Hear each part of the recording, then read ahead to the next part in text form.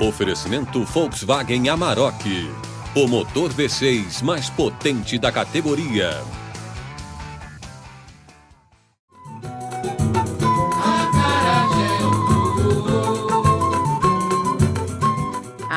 Se prepara porque tem muita história envolvendo esse alimento apimentado, símbolo da Bahia e do Brasil. Acarajé é religião, cultura, saberes e fazeres ancestrais.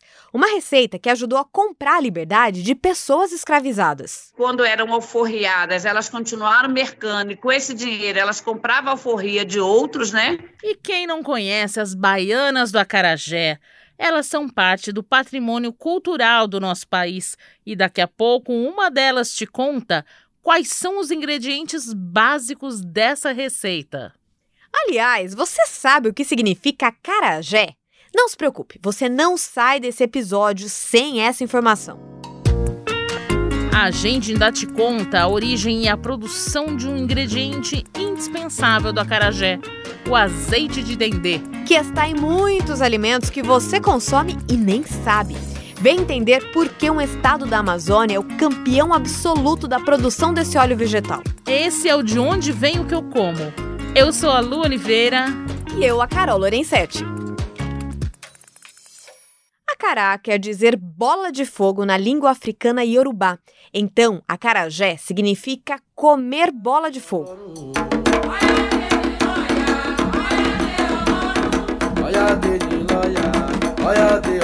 A lenda de Oiá diz que um dia a deusa dos ventos e tempestades foi até a casa de um oráculo para buscar um alimento para Xangô, marido dela. A recomendação era que quando Xangô comesse, fosse falar para o povo na sequência. Oiá ficou desconfiada e provou esse alimento antes de entregar para o marido. Para nossa surpresa, não aconteceu nada. Só depois, quando Xangô comeu e finalmente foi falar com o povo, é que os dois começaram a lançar labaredas pela boca. Um parênteses aqui sobre isso. Quem já comeu um acarajé apimentado sabe como é essa sensação, né?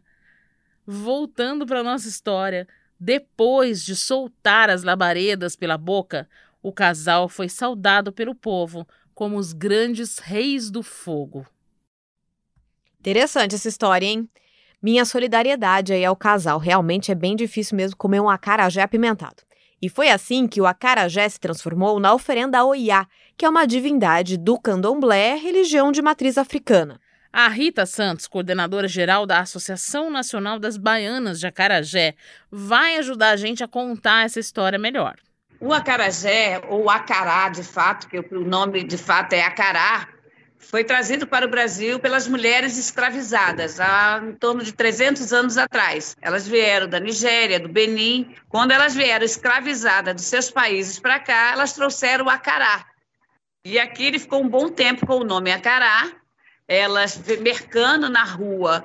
E quando eram alforriadas, elas continuaram mercando e com esse dinheiro elas compravam a alforria de outros, né? Continuaram alforriando outros escravos com o dinheiro da venda do acará. Mas, com o passar do tempo, esse acará também se tornou uma oferenda de terreiro do candomblé. E aí as filhas de santo de Oiá começaram a ir para a rua para mercar o acará para poder fazer suas obrigações. E nessa ida dessas mulheres de terreiro para a rua mercando, o nome mudou de acará para acarajé, que é a junção do verbo jé, que é o verbo comer. E se tornou o acarajé. O acarajé era considerado um alimento que fortalecia e fazia bem para crianças e idosos doentes e com anemia. Nos séculos passados, ele era consumido por negros escravizados e livres e pessoas mais pobres. Não fazia parte do cardápio dos mais ricos e não era tão popular como hoje. Todo mundo gosta de acarajé, todo mundo gosta de acarajé. O trabalho que dá pra fazer é que é o trabalho que dá pra... E, Carol, não sei se você prestou bem atenção no que a Rita estava explicando. A venda do alimento era uma fonte importante de renda para as baianas. E elas, assim, deram origem a uma das primeiras profissões femininas do país. Muito interessante isso, né? Eu também não sabia, não. As primeiras empreendedoras, olha aí. Um abraço pro pessoal do Pequenas empresas, grandes negócios, hein?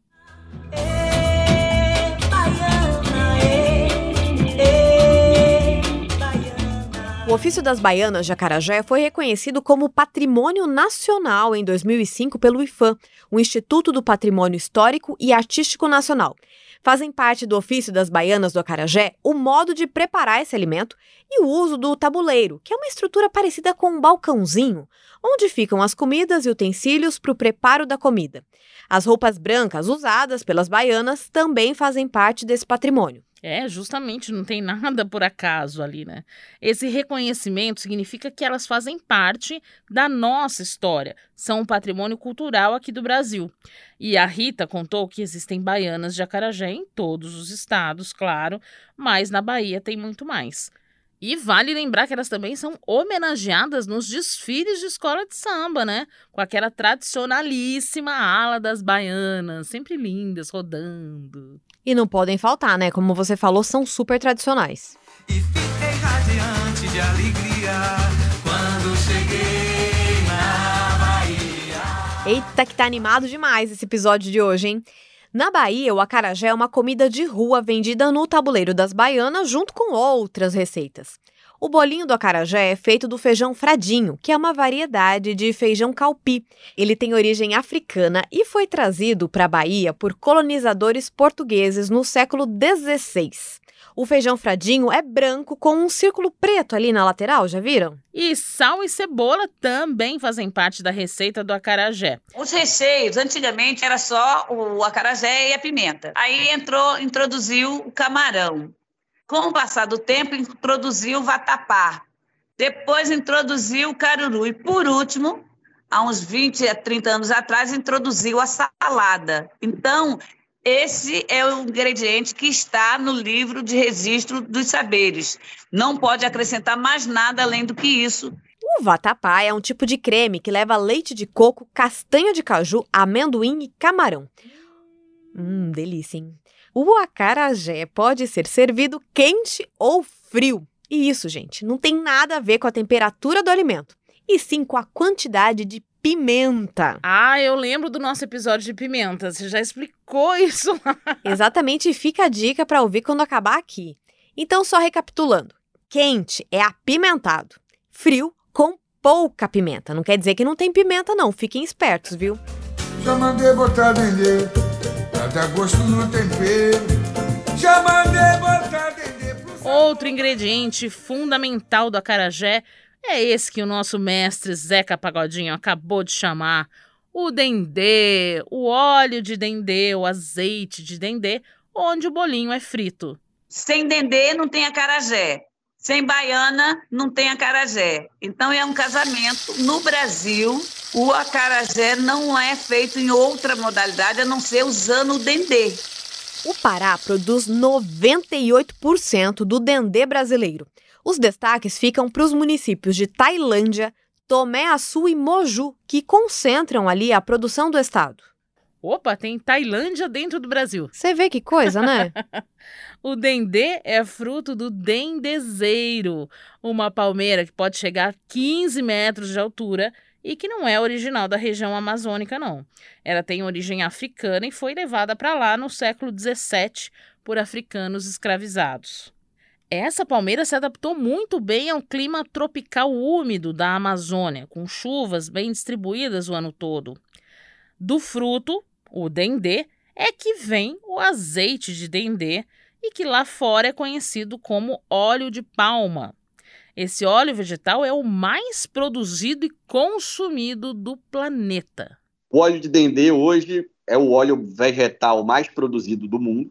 Cerca de 35% de todo o óleo vegetal do mundo é derivado da palma. A gente ouviu e vai continuar ouvindo a explicação do Vitor Almeida, presidente da Abrapalma, Associação Brasileira de Produtores de Óleo de Palma. Por uma questão de custo. Ele é o óleo que tem maior produtividade por hectare. Então, em 1 hectare, você produz, na média, de 4 a 5 toneladas de óleo, enquanto que na soja você produz 600 a 800 quilos por hectare. Então, ele tem um custo de produção muito mais baixo, principalmente o óleo da Indonésia, que tem uma mão de obra muito mais barata do que a nossa. Um hectare aí, que o Vitor falou, é mais ou menos o tamanho de um campo de futebol. E o segredo dessa liderança mundial do azeite de dendê é exatamente esse.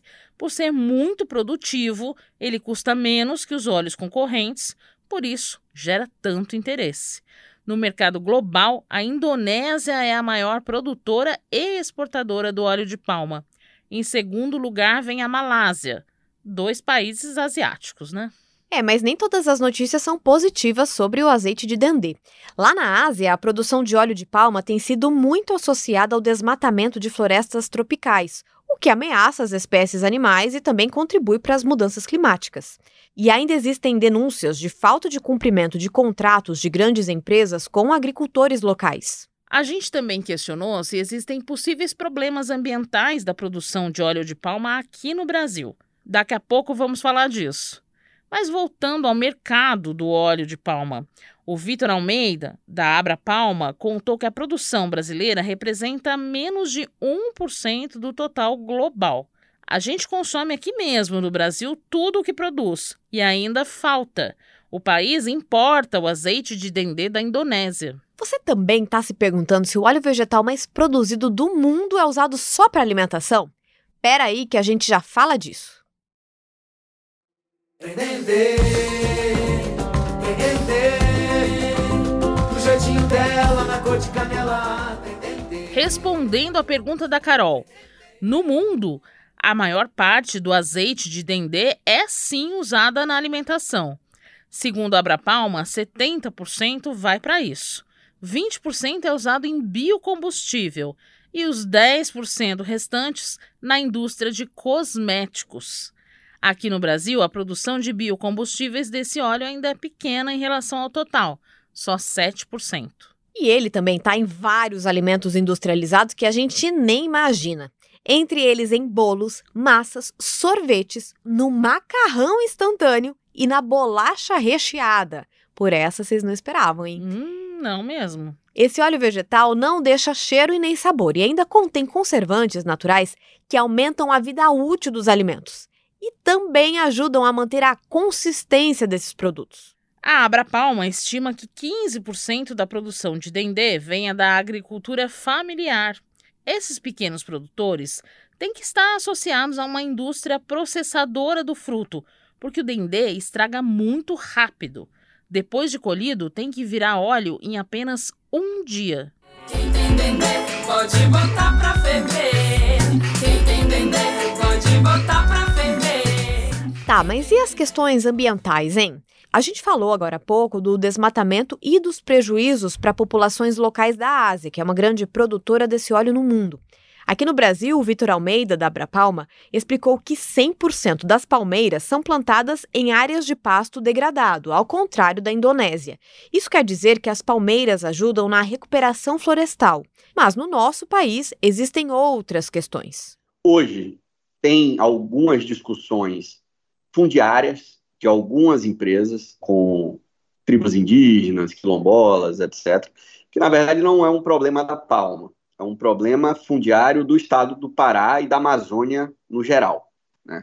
Isso acaba refletindo, obviamente, em todo mundo que está alocado aqui na região. São discussões que a posição da associação e das empresas é de que isso tem que ser discutido na justiça, assim, existem ferramentas para ter essa discussão e a decisão que for feita vai ser cumprida, né? Tem tudo dentro da legalidade. Em 2011, uma organização global sem fins lucrativos, chamada Mesa Redonda sobre Óleo de Palma Sustentável, lançou um certificado internacional que garante aos compradores que o produto respeita as leis ambientais e trabalhistas e promove um comércio justo. São critérios bem rigorosos, auditoria dura, e que hoje, comparado com a Indonésia, por exemplo, só 20% da produção mundial é certificada. No Brasil, 50% da produção já está certificada. Então, a gente está, na verdade, muito melhor do que o resto do mundo. Nossa, a gente começou esse episódio falando de acarajé, passamos pela produção de azeite de dendê na Indonésia até chegar na Amazônia, gente. Que giro, hein? Com o preço que estão as passagens aéreas, saiu caríssimo, hein, esse episódio. Bem observado.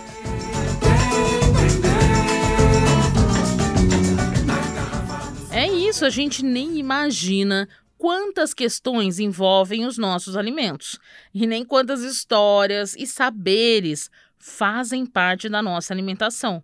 Aliás, semana que vem, Carol, a gente vai saber do quê? Semana que vem o tema é no plural. São os frutos amazônicos, outra riqueza do nosso país. Olha só, a gente tá na Amazônia agora no finzinho desse episódio e aqui ficaremos, então, até a semana que vem para começar desse lugar maravilhoso. Tem que aproveitar a passagem, né? Exatamente.